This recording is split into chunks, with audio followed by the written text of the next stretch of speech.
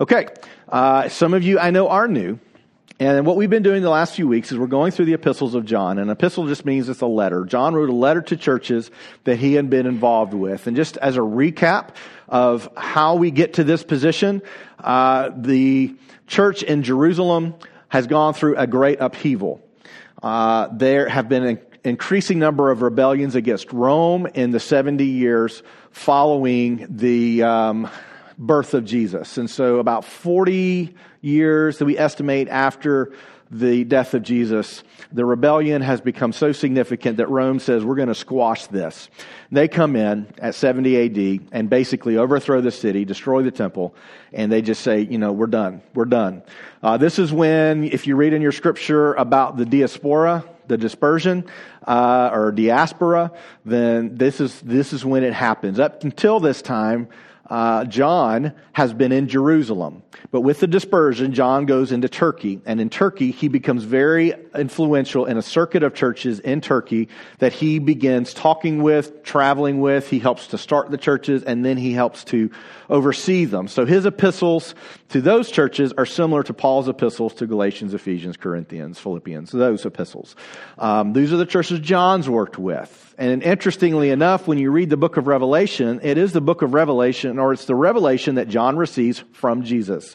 And when he writes to the 7 churches, he is writing to, guess which 7 churches? The churches in Turkey that he has been working with. So these 3 epistles, 1 John, 2 John, 3 John, are written by the same Apostle John that wrote John, but these are letters to those churches, and we talked about the 2 primary things in which John wants to communicate, and that is our ability to walk in love and truth. So we've spent a rip-roaring time for the last few weeks talking about sin, which everyone has enjoyed thoroughly. I know you probably left and you went to lunch together and you said, let's talk about sin some more. This is awesome. I love it. Who would like to confess their sins? So, I'm sure that's exactly what happened, after you left here. Today, we're going to do the hard work. This is the hard work of transitioning from his discussion on sin to his discussion of love. Now, why is it hard work? It's hard work because in today's day and age, in the culture in which we live, which is nothing new, this was a problem he dealt with, which is exactly why he wrote this to begin with.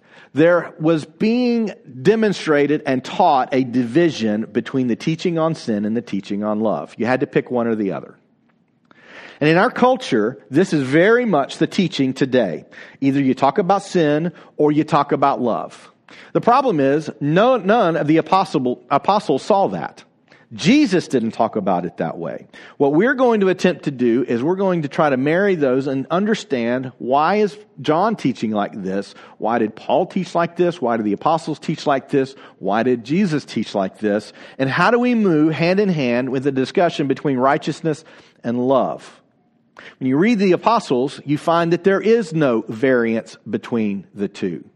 And yet in our culture, if you talk at all about accountability, that is seen as wholly unloving.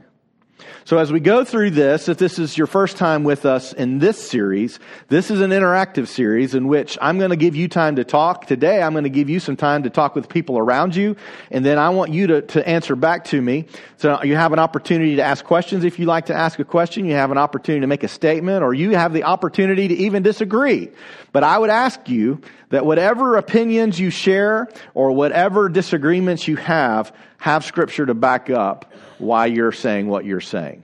Because if you don't have some authority in which to believe what you believe, then you stand on no foundation. So I readily admit I don't know everything. I readily admit I'm still growing. And so if you have something you'd like to bring up, I hope you'll do it. One of the ground rules that we have is that we show respect and love for one another when we disagree. Okay? All right. Are you ready? I've set you up.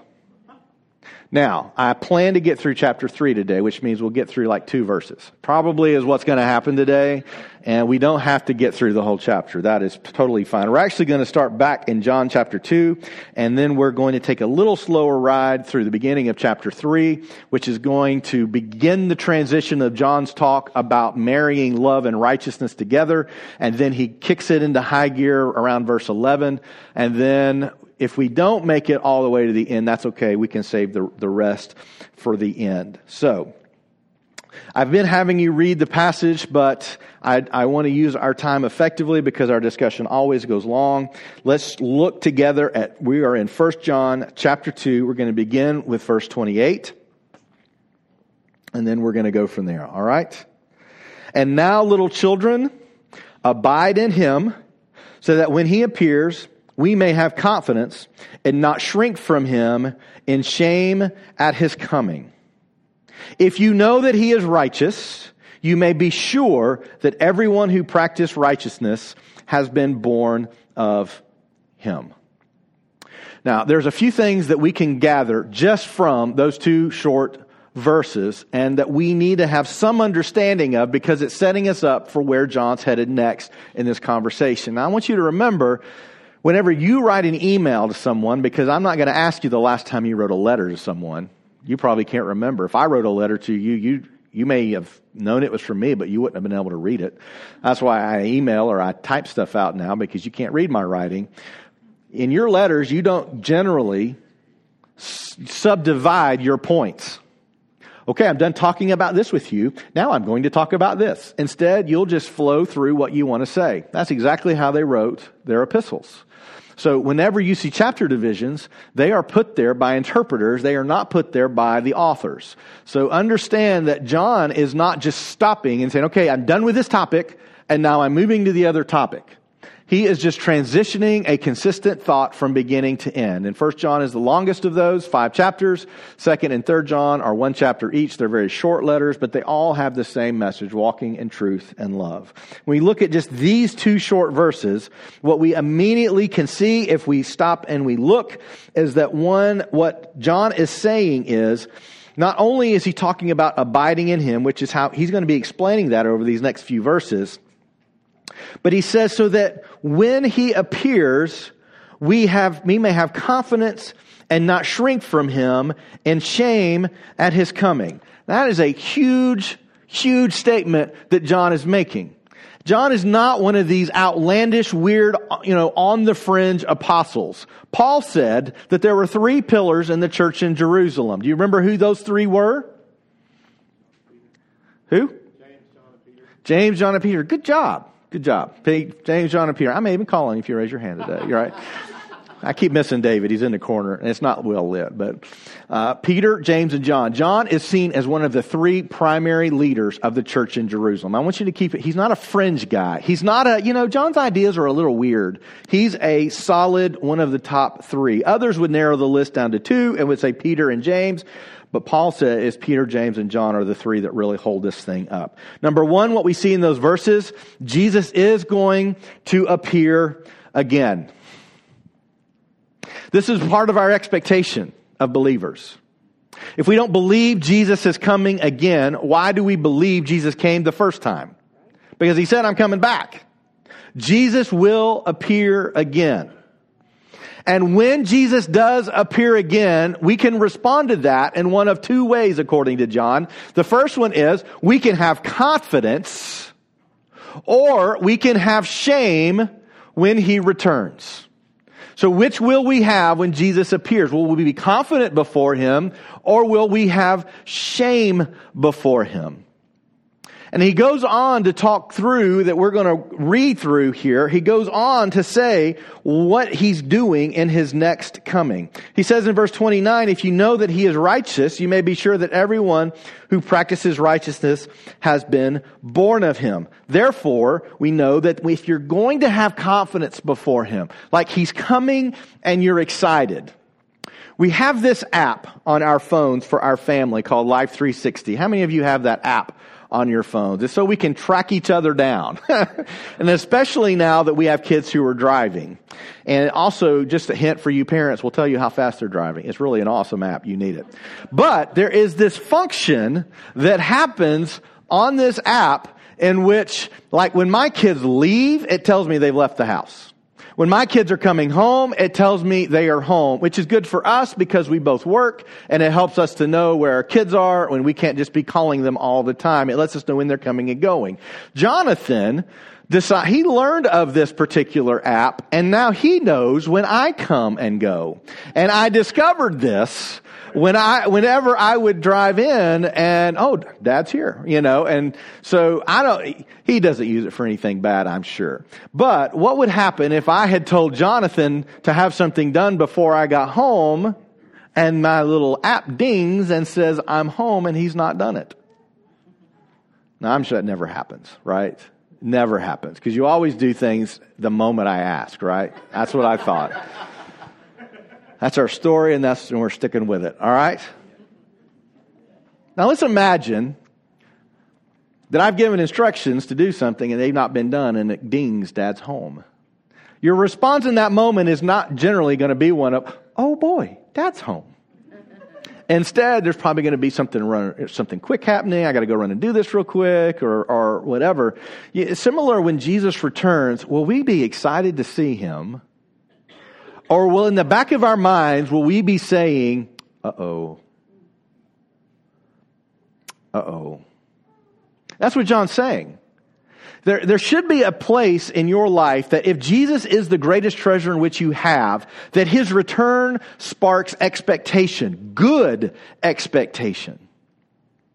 But if there is some area of your life that you have refused to give to him, and you have just kind of held it, this is mine, I'm not letting go, I'm doing what I want, that it could create some anxiety within you that says, I'm about to be called on the carpet, and I know it.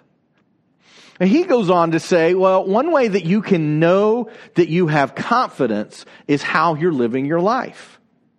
Because confidence comes by knowing you are born of him. Now, this is important because over these next 3 chapters, John is going to use this word born 10 times. Up until this place, he's not used it once.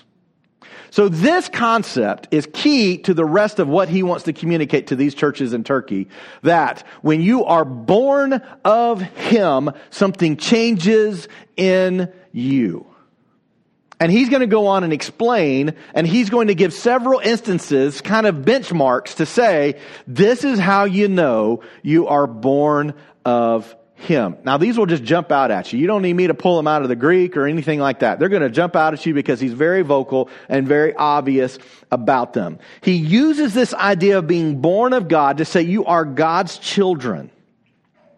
And he demonstrates throughout all of his teaching, so far he's focused on one in particular, and that is, you will know that you are born of God if you are following his teachings. This has been his focus so far. And it's that area of righteousness. The area of righteousness is always talking about God's characteristic of holiness. Set apart, different. In fact, he's going to get really, really strong on what that looks like. What he's saying is, you have a responsibility to live righteously as Christ lived if you are born of him. But he's not saying what you have to do is do everything right if you want to be okay with God and not in trouble when he shows up. What he's saying instead is, if you truly are God's child, you will be concerned with how you live your life. You don't live your life to be okay with God. You love Jesus, therefore it changes the way I live my life. This is one of the hard things for people to understand. It's very hard for us to communicate. I mentioned last week, I want you to be careful in election season, going and using all of your influential credit with people on politics. My goal in my life is not to make sure a blue or a red wins. My goal in my life is to honor Christ and to spend eternity with him one day. That doesn't mean I won't vote. That doesn't mean I don't have an opinion. That doesn't mean I may not actually get involved in some kind of activist way for something I really believe honors the kingdom. But we can only use our influential capital in very rare circumstances. And if we use it for blues and reds, then we're often going to lose it for the kingdom. So be careful about that. Be careful on how you lose your influence. Are you most trying to influence the next election, or are you most trying to influence the world for Christ? A lot of times they are mutually exclusive. Some would say they always are. We have a responsibility as His children to represent Him well. But we don't do it so that He's okay with us. We do it because we love Him. There's a difference. Now, if my kids do what I ask them to do because there's a punishment that they don't like if they don't do it, that is different than them doing it because Dad said so and I love Dad, right? Because that's why you all do stuff, right? It's because you love me. Yeah? You don't answer. Don't answer. But there's a difference. And again, this is why it's difficult to talk about this in today's age, in which we have so many examples of people wanting to lord over you your faults, wanting to talk about the faults of others and not their own. And instead, what He wants us to do is He wants us to represent Him well. Fourth thing we can see just in those first few verses is practicing righteousness is a defining characteristic of God's true children. It is a defining characteristic. Now, that leads us to an obvious question for me, and that is, how do you define righteousness?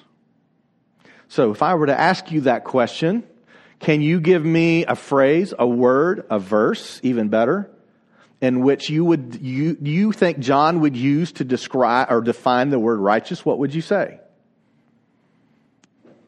What is righteousness?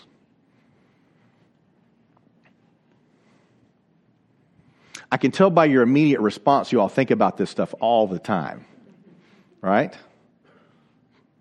think it's taking a minute to make sure that you check with the Holy Spirit before you engage in something. If there's any question at all. If there's any question as to how you should handle something, that you check with the Holy Spirit, okay? Yeah, hey, if I don't, I'm derailing. What do you mean by check with the Holy Spirit? Stopping and going, God, help me with this, and praying, and saying, and weighing it out, Okay. Would I want to hear this? Would I want this done to me? Or, can I be a balm or can I be a rash? Okay. It's just, All right. Am I handling this the right way? Okay. All right. What else? Good. What else? According to Psalm 1, righteousness can also be a bunch about what you don't do. Mm. It says that blessed is the man that doesn't walk in the counsel of the ungodly, or stand in the way of sinners, or sit in the seat of the scornful, but his delight is in the law of the Lord, and his law he meditates day and night. All right. So you can sin by commission or omission. You can either not do something you're supposed to do or do something you're not supposed to do. Yeah. Okay. What else?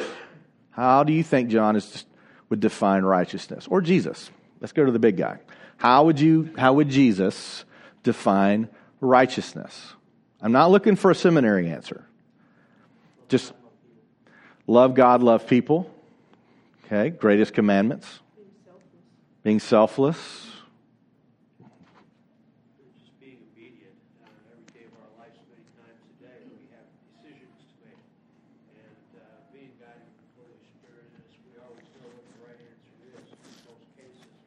But what do we choose to do? Okay. Being obedient. Being obedient to what? To the pastor? No. I'm kidding. God's word. What else? Yeah. There is in every description of righteousness a level of obedience, not to a person, which is one of the problems again. And this is how you know this is a problem in your life. If what you believe is from what someone told you, then you have not yet done the work in God's word to come to what God has said to you. No person is an authority outside of Christ. And so whenever we come to a belief or a place of obedience, this is one of the problems within the church today, is that you can be obedient to a church leader, which causes you to be disobedient to God himself. And we've gotten lots of examples where those are problems in the church today. But righteousness, I would go so far as to say our struggle to define it is part of the struggle for us to understand the marriage of love and righteousness. Because we want to be careful, right? There's something in each one of us who wants to say, well, what is right is what I want it to be. Now, of course, no one in here feels that way, I know, but sometimes I feel that way. Sometimes I just want to be right. Sometimes and the reason I ask you, what do you mean by check with the Holy Spirit? Sometimes I may check with him and I'll be like, you'll come around. And that's not the way the Holy Spirit works, right?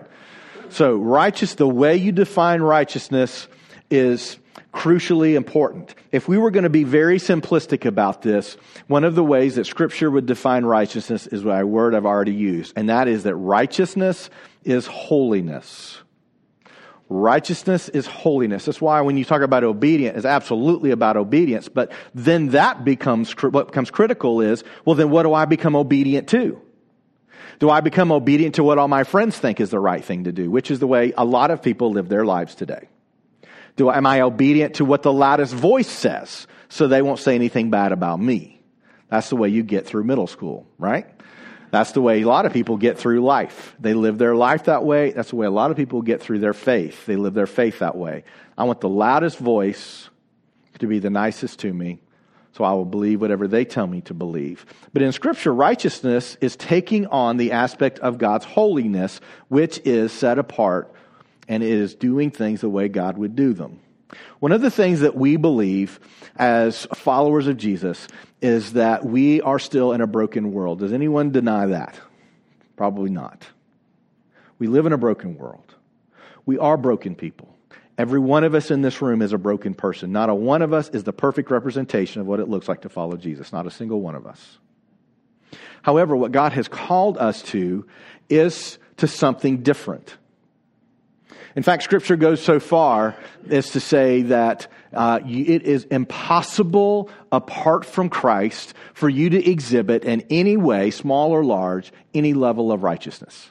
You cannot do this on your own. This is why John's bringing it up and saying one of the defining characteristics that you are born of God is that you are living righteously as He is righteous, because it is impossible to do it any other way.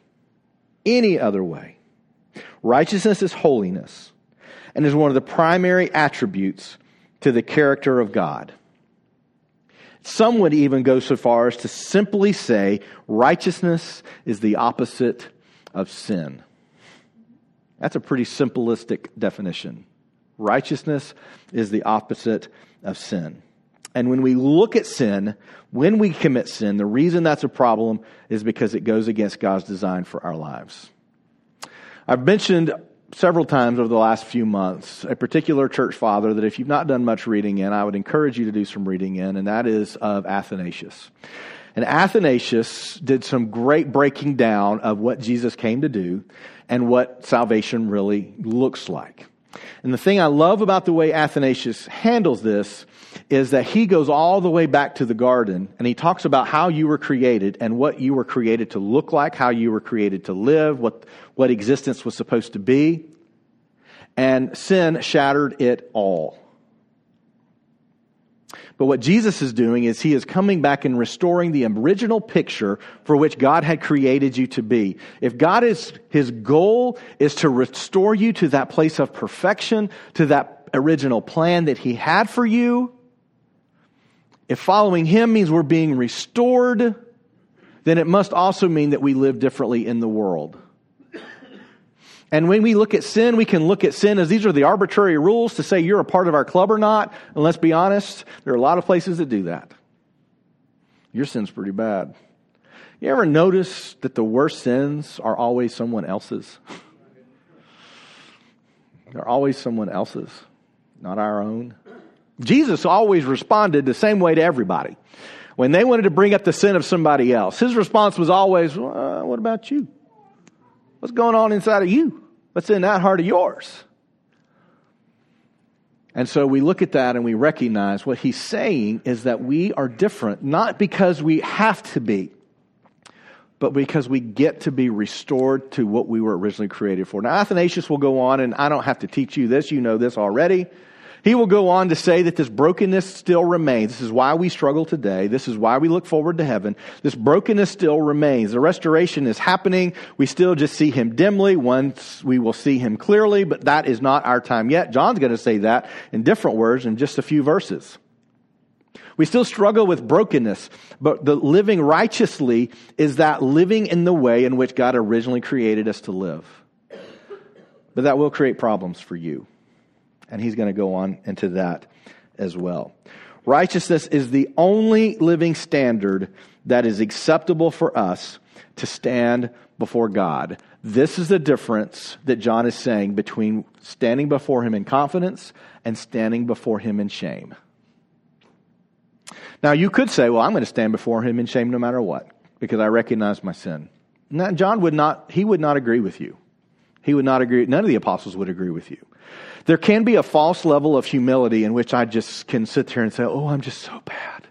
I'm just so bad. And we do see a parable that Jesus tells between a tax collector and a Pharisee, in which the tax collector is confessing his sins, and the Pharisee looks down, and the Pharisee says, thank you that I am not like him.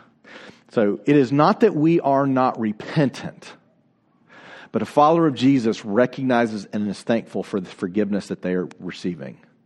And they recognize it in others as well. Righteousness is that indicator that we are acceptable before God. The Old Testament righteousness was about what? Keeping the law. It didn't work out real well. But now righteousness is through Christ. Romans 3:10 says, it is written, none is righteous, no, not one. No one understands. No one seeks for God. Proverbs 12:28 says, in the path of righteousness is life, and in its pathway there is no death. So let's further this transition and go to chapter 3, verse 1. It says, see what kind of love the Father has given to us. That. Now, if you are taking notes or you're on YouVersion, underline, highlight the word that. That's important. See what kind of love the Father has given to us. He's making this turn, and he's bringing love into this teaching on living righteously. See this great love that he has for us. That, which means this is what his love is giving us. We should be called children of God, and so we are. Does it feel like love to be called a child of God? It should. The fact that here God, who has created everything, we are separated because of sin. We are nothing without him. We are just dust on the earth. From dust we were, to dust we'll return. Says, you are my child. He's saying that's what it looks like to be loved by God. You're adopted into his family.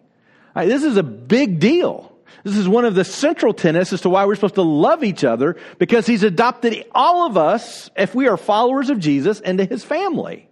And so when we look at each other, rather than seeing you or your past or the circumstances of your life, what I see when I see you is I see Christ. I say, you're another child of God. We're all one family. This is what the love of God wants to give you. The reason why the world does not know us is that it did not know him. Beloved, we are God's children now, and what we will be has not yet appeared. Now remember, Athanasius would say, you are in a state of becoming. You have become much in your faith up to this point, but you're still in a broken world. You're still struggling with sin. That time is going to change after Jesus appears again, or when we die and go to heaven. That's going to change. But at least for right now, we are God's children, and what we will be has not yet appeared. There's more coming. This is our hope. There's more going to happen. We have not, what we will be has not yet appeared, but we know that when he appears, we shall be like him, which is being restored to the place of what we were created to be, because we shall see him as he is. And everyone who thus hopes in him purifies himself as he is pure.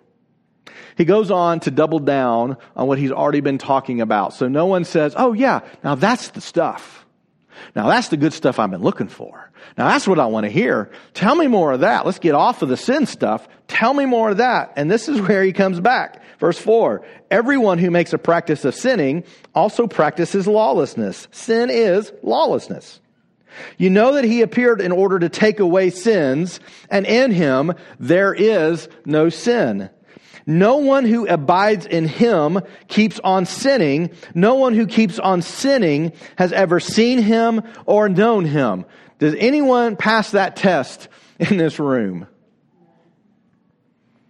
That's presumptuous of you, Leslie. I was speaking for Oh, you're just talking about yourself. Okay, that's all right. I had no idea that was rhetorical. Is this what this is? Is this a test? Is this what he's saying here? Like, if you're really in, you won't sin anymore. Is that what he's saying? All right, we'll come back to that. Little children, let no one deceive you. Whoever practices righteousness is righteous as he is righteous. Whoever makes a practice of sinning is of the devil, for the devil has been sinning from the beginning. The reason the Son of God appeared was to destroy the works of the devil, which is what? What were the works of the devil? This is easy. Sin. The introduction of sin, brokenness into the world. He was cast out. He decided to share his misery with all of humanity. And we willingly took it. The reason the Son of God appeared was to destroy the works of the devil. No one born of God makes a practice of sinning, which is different. Is that making a practice of sinning change the understanding of what he's saying a little bit differently than just using the word sin? What's the difference between practice of sinning and just sinning? Practicing and living in sin. Practicing, you're living in sin. It's intentional. Being deliberate about trying to continue to pursue. You're trying to be delivered. Being deliberate. Oh, deliberate. You're trying to be deliberate in your sin. Yeah, I'm choosing to do this. I like this. Yeah. What else? Not being repentant. Or aware, maybe. What? Somebody back here? Habitual. I don't even know if habitual is the right word. I think that's approaching it. Habitual can mean, I'm here again. And I think Paul would say he was a habitual sinner. But habitual in the sense of, it's not a big deal. Yeah, I'm doing it. I mean, those are two different things. So it could be different. Yeah. So when you've given up the war against your sin, that's whenever it becomes living in it. Whenever you're not at war with it anymore. When you're not at war. What does it look like to be at war with sin? That's a good way to describe it. I would say, like, you're trying. You're trying. It's not like you're just like, oh well, I mean, this is too hard. I'm just gonna have this, and it's fine because the Lord will forgive me anyway. That is the attitude of someone who has forfeited, pretty much. Given in. Yeah. Good. Whereas someone. No, you go ahead. Whereas someone who is still at war is just like, I did this again and I keep doing this, but I'm still gonna actively try to turn away and try to put it to death because it needs to be to death. Like, it needs to die. Yeah. Good. I was just going to tag on. I mean, if you're at war with something, if you choose to be at war with something, you recognize it's an enemy that is worthy to fight against, and you don't just give in. Mm-hmm. So that's the whole thing, is that you recognize it's something that needs to be fought and battled in your life, and to not give up on that. Yeah. Herman? I think when you become complacent, it just Doesn't bother you anymore. Yeah. Again, this particular thing. Oh, here in the back. I can't even see who that is. If you're actively against warring against sin or something, you would be constantly trying to fix yourself on stuff that you see that you're doing. Yeah. Let's say you are lying and stuff, and you see yourself lying at certain times and stuff. You're trying to fix that and trying to tell the truth more. That's what I would see as someone warring against something. Yeah. Yeah. No, I think that sounds good, Mark. I think the perfect explanation of what that would look like in somebody's life is written out for us in Matthew, the Beatitudes. Yeah. Okay. Beatitudes are a good example of what it looks like to fight against that. Yeah, this is one of the problems that righteousness is not a fun topic. Because, we start moving into the realm of motive instead of just action. It's much easier to stay in the realm of action. But God's in the realm of motive, right? Like, I've never had an affair. So, pretty good. Well, have you ever lusted for somebody? Because if you have, it's exactly the same thing. You know, I'm pretty good at the 10 Commandments. I never killed anybody. Have you ever hated anybody? Because if you hate somebody, it's exactly the same sin as if you had killed them. So God operates in this level of motive, outside just our level of action. It's easy for us to create a list of acceptable and non-acceptable actions. And this is one of the reasons that we can't look at somebody and pass judgment, and why God is the only one who can do that, because we don't know. They did it again. But we don't know how hard they're fighting against it.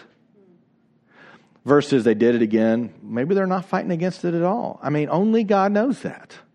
So how we look at others is important when we begin to judge and when we begin to determine, your sins are acceptable. This is on my acceptable list, which are almost always the ones that I sin. And then these are all the non-acceptable ones, which are almost always the sins I don't struggle with. Yeah. Okay, so you said that, it's motive. So where would you say, in your opinion, where the line is between, resisting temptation versus actually, so you said hating someone.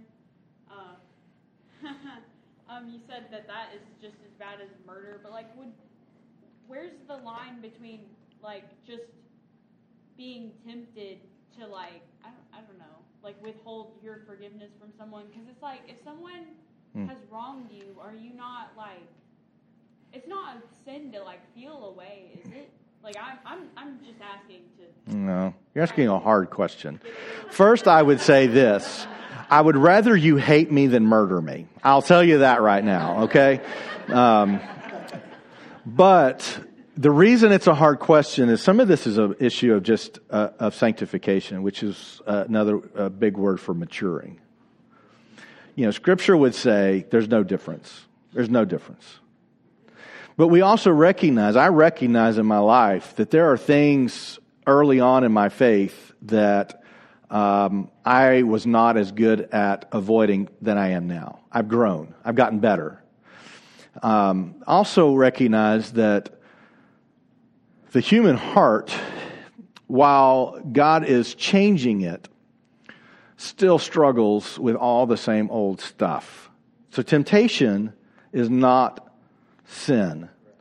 If I were to say the main difference in someone who's fighting against sin and someone who isn't, I would say the definable difference would be, is repentance present or not? And even then, that creates another conversation. Does it lead you to a place of asking forgiveness? Or does it lead you to a place of just oh, well? Because repentance, what it really means is, I recognize my fault, and I'm now going in a different direction. That's what repentance means. But I think we can each recognize that some areas of repentance in our life are harder than others. But the defining characteristic, I would say, is, does it lead you to a place of mourning for your behavior or not? And if there's no mourning for your behavior, then there's likely no work of repentance within you, which means that you are practicing sinfulness. That's what I would say. Yeah, go ahead. So would you say the difference between would you say that it's okay if you're actively trying to forgive someone? If you're working towards that, would you say that's repentance? Yes. From hating someone? I would say that's a process of sanctification, of growing and maturing. And I would say we each have those areas of our lives in which I'm working on it. I'm working. Scripture says, work out your salvation. It's not going to just happen. Paul says, I box the air, I train, I want to finish well. We all have our own issues, but I choose to believe, and I believe I have some scriptural evidence for this, that God is not going, man, you screwed up again. You are the biggest screw up. God can totally say that about me. He's got all the evidence he needs to say that's true. But I choose, based on what I read in Scripture, for God to look down and say, you know what? Well done for fighting this fight. I'm with you in the fight. Keep up the fight. You're not alone. We all have those places. We just have different issues. We just have different issues. Yeah, it's good. It's good. All right, let's keep going. So I think we've killed that question to death, which is the difference between sinning and what is the practicing of sin. Verse 10, by this it is evident who are the children of God and who are the children of the devil. Whoever does not practice righteousness is not of God, nor is the one who does not love his brother. Like, what? This is one of those verses in which you're like, I'm tracking, what? I'm going to be righteous. Okay, I need to do the right thing. Okay, I got it. Let's do the right thing. And if the message stops there, then it becomes a very oppressive message. Because we've already established that you and I are not able to do the right thing repetitively all the time. We're practicing it. My dad used to say there's a reason that they call medicine a practice. You just don't want to practice it on you, right? But there's a reason that they call it a practice. I'm working on it. I'm learning things and getting better at this. It is not the hard, fast, I've got it all licked. So as we come through this, let me ask you this in verse 6. This is what I asked you before. It says, no one who abides in him keeps on sinning. No one who keeps on sinning has either seen him or known him. Do you think that verse 6, what John is saying, is that if you sin, you are no longer a Christian? Do you believe that's what he's saying? Why? Why? There's a difference between committing a sin and living in or practicing sin. You are, with Paul speaking to it in terms of, I do what I don't want to do, and what I don't want to do, I continue to do. Right. I think it illustrates that, and it further, I think, communicates to us that the best thing that we can do is to know that if we're practicing righteousness, if that becomes more important than living in sin out of self-gratification for whatever that looks like. Because to your point earlier, we don't all wrestle with the same thing. Right. In terms of sin. Then we are moving in the direction of righteousness and holiness and being set apart. Mm-hmm. And to understand that we're always going to be on that, moving in that path. Mm-hmm. We're not going to attain something on this side of heaven, if that makes sense.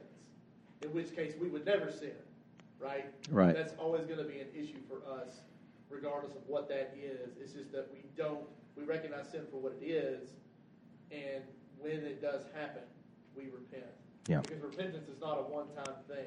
It's not like you repent and get baptized, and then that's like the one time you do it. You're repenting every day of whatever the sin is you're dealing with. Good. Okay, good. I want to get down to verse 11, and I want to take some time for you guys to talk together, and I want to make sure I'm not keeping our children's workers longer than they're supposed to again this week. I want to move down to verse 11 because he introduces with his practicing righteousness. You cannot practice sin or live without loving your brother and still be a child of God. That's a huge statement to make.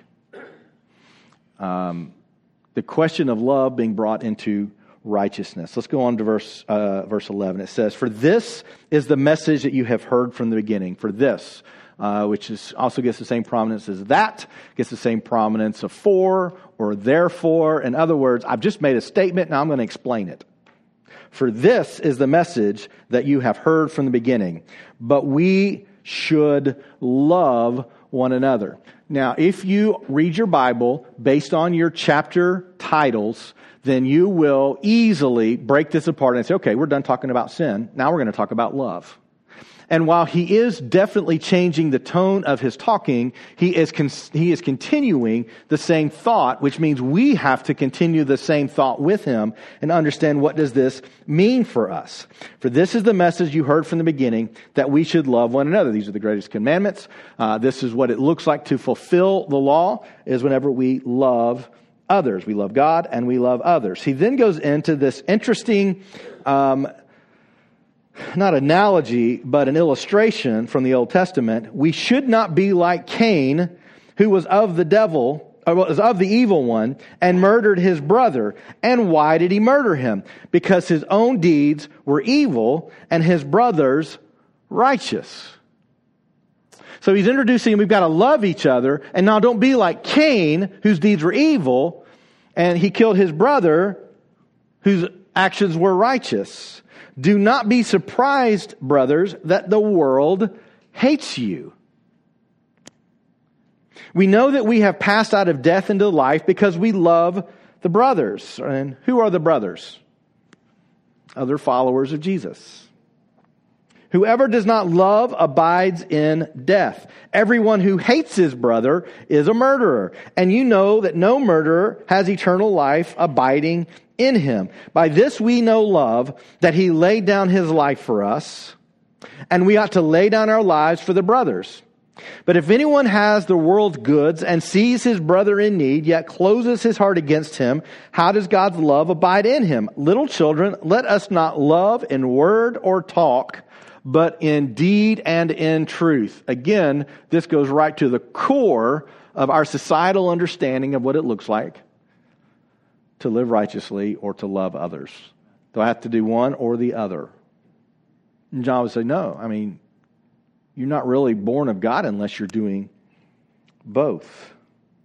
Why do you think John tells us not to be surprised when the world hates us? Why do you think he says that?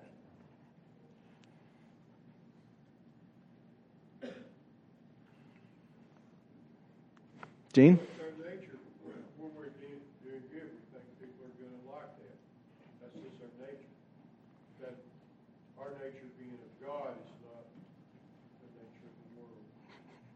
So we've got two different natures. Yeah, the world doesn't hate Christians because we love. The world doesn't hate Christians because we serve. The world doesn't hate Christians because we're generous. The world doesn't hate Christians because we assemble in facilities all over the world and worship. The world doesn't hate us for those things. They hate us because we pursue righteousness. That's why they hate us. Because the message of the world is, whatever you want to be right is what is right for you. And to then say, no, we are going to submit to a higher authority. So I'm going to take my idea of righteous, I'm going to throw it out the window, and I'm going to spend my entire life trying to understand his idea of righteous and live within that, because that's the way he created me to be in the beginning. The world hates us because of our stance on righteousness. Now, I will say, because someone will push back and say, well, they hate us because we are bad examples of Jesus. Well, that is true too, okay? But let's say that what John is not talking about that.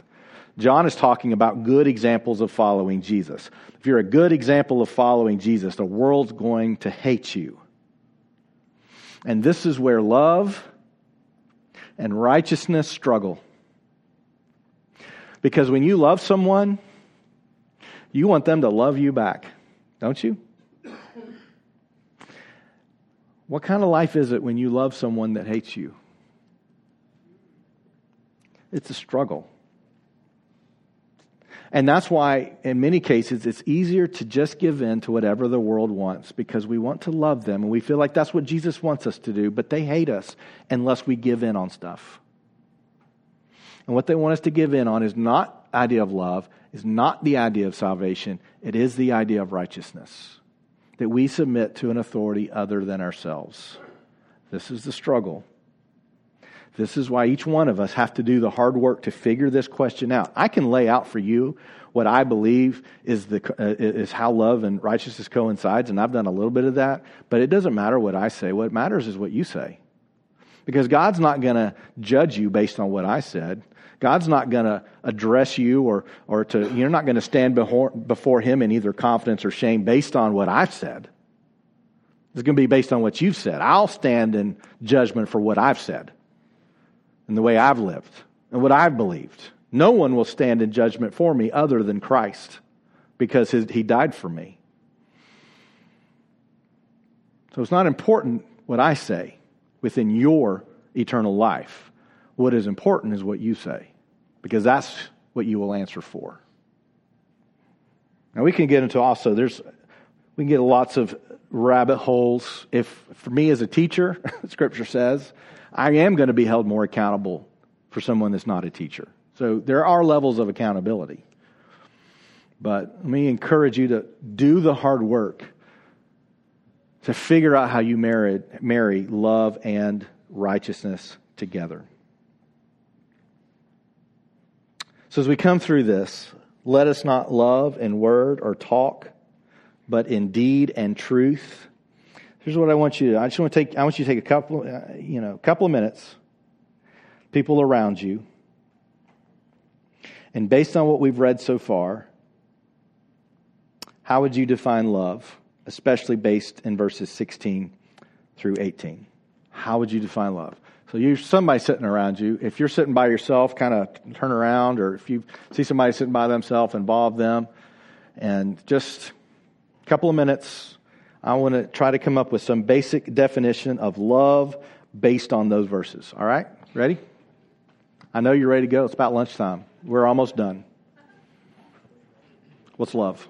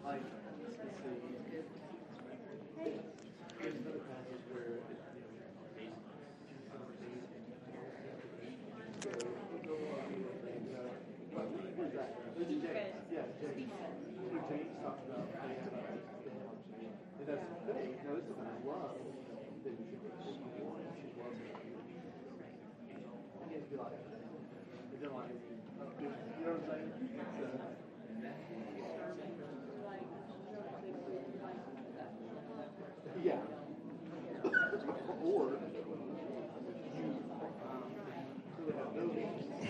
Or like say like if we go smoke in that race, and that would be y'all want that.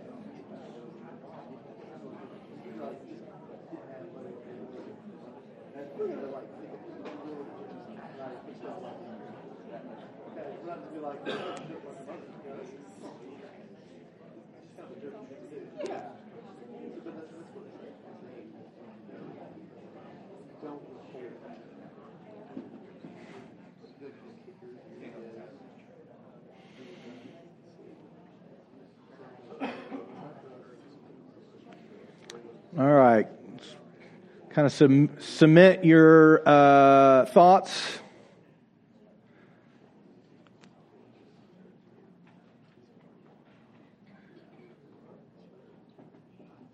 How should we define love based on these verses? Jenny? Sacrifice. Okay. What else? How should we define love based on these verses?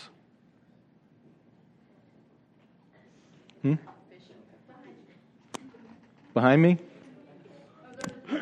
Oh. Well, to come out here then. Okay. Be louder. Repetitive forgiveness. Okay. If you get dragged, they can drag you again. Forgive them. Yeah. Okay.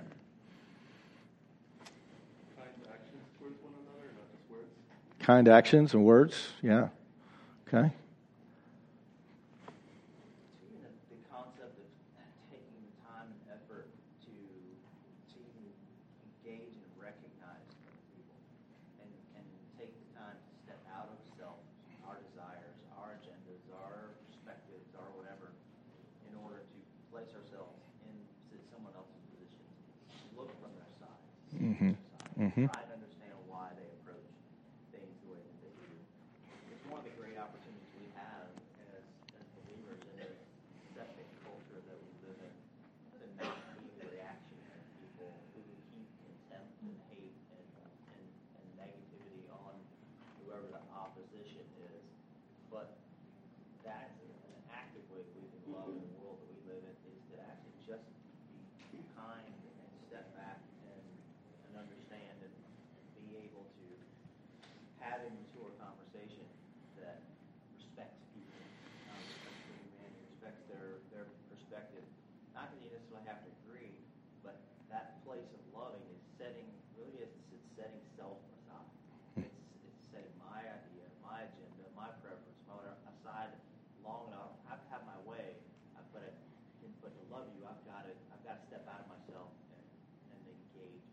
Yeah. Caring for people. Getting in. We're not good at this right now. We're busy. We can engage on a very false level of intimacy, very shallow relationships, but caring for people. I will just tell you this. I'm not going to give you my definition of this. This is your struggle for the rest of your life. If you don't struggle with this question, you're not asking the right questions in life. When he says to love, the world is going to say, do the things that tell me I'm okay. Okay? And sometimes we get to do that, and it's a joy when we get to love in that way. And sometimes we have to say, you need to turn and repent, because this is a broken way of living life. This is not the way you were created to be. And the world will say, well, that's not loving. But God would say, I want you to be what I created you to be. That is the very best existence you can have. This is exactly what we hope heaven will be like. But we won't know that until we engage with one another on a level deeper than just, hey, how are you?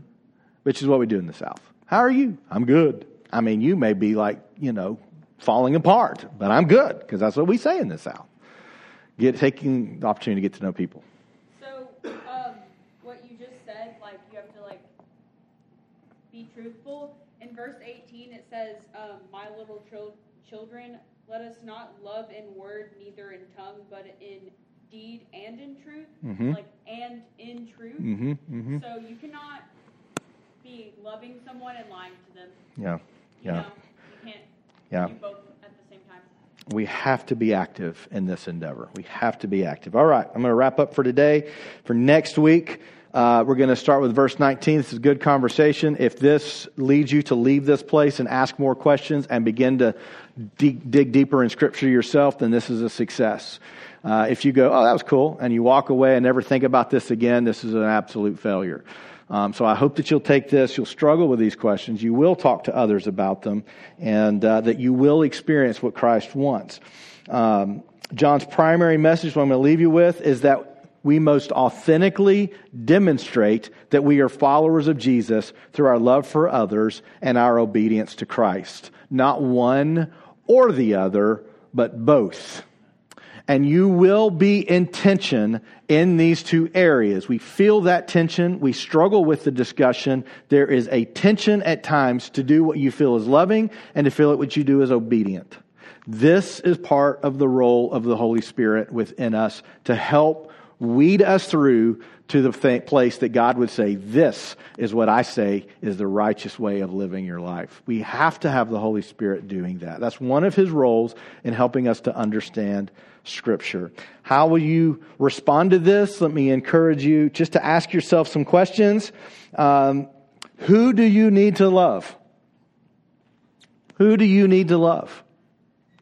If we're going to be specific about this, we're supposed to love not only the brothers, but we're also supposed to love our enemies and pray for them. Who do you need to love? Who do you wish would stop breathing at this moment? You need to love them.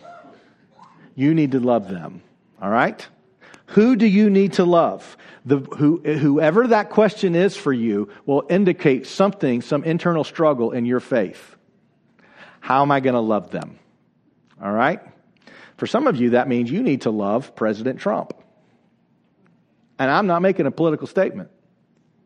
Some of you need to love whoever the Democratic candidate is going to be. Some of you need to love the people that you go to work with and you wish they would get fired. And you need to love them. Some of you need to love that family member that you would like to strangle if it were legal. You'd like to do that. Okay? Now, the challenge is that we love the way that God loves. And we recognize whoever that person is that we wish would stop breathing, God loves them. And we are as bad as they are. And so they're deserving of our love too. I do not pretend that it is easy. This is a part of growth. But ask yourself the question, who do you need to love? What sin do you need to overcome? What has become so habitual that you just do it and you don't feel like you should be held accountable for it? Every one of us has one of those or more. What sin do you need to overcome? And how do you need to live righteously today? Jenny, we got to close. We're out of time. Come up and talk to me after, okay? And I'll answer any questions you got to the best of my ability. All right, let's pray. Father, God, thank you that even in the midst of our brokenness and sin, and even in the midst of our self-assurance, self-righteousness, and the belief that we are better than someone else, you've still loved us. You still came and died on the cross for us. And Father, we still have the opportunity to be restored to what you initially intended. I pray that we would live that out. I pray that you would help us to overcome the sin that we are fighting in our lives. I pray for that person or those people in this room right now who have been fighting the same sin and they're about to give up because what's the point? I can't fight it. But God, you have said we are waging a war not against flesh and blood, but against principalities, against spirits of the air. We are literally waging war against Satan himself. And Father, you have said you are with us. You're walking with us. And you will empower us. I pray for confidence and encouragement to fight the sin that they're so ready to give up on. And I do pray that we would be a people that did love no matter what anyone says about us. Help us to love fully, wholly, personally in the way that you do. And Father, I pray that you would just make these things in your word that at times can feel confusing, make them gel in such a way in which we can faithfully follow out and honor you by living righteously so that we can stand confidently before you, excited for your return and not living in shame. We ask all this in Jesus' name. Amen.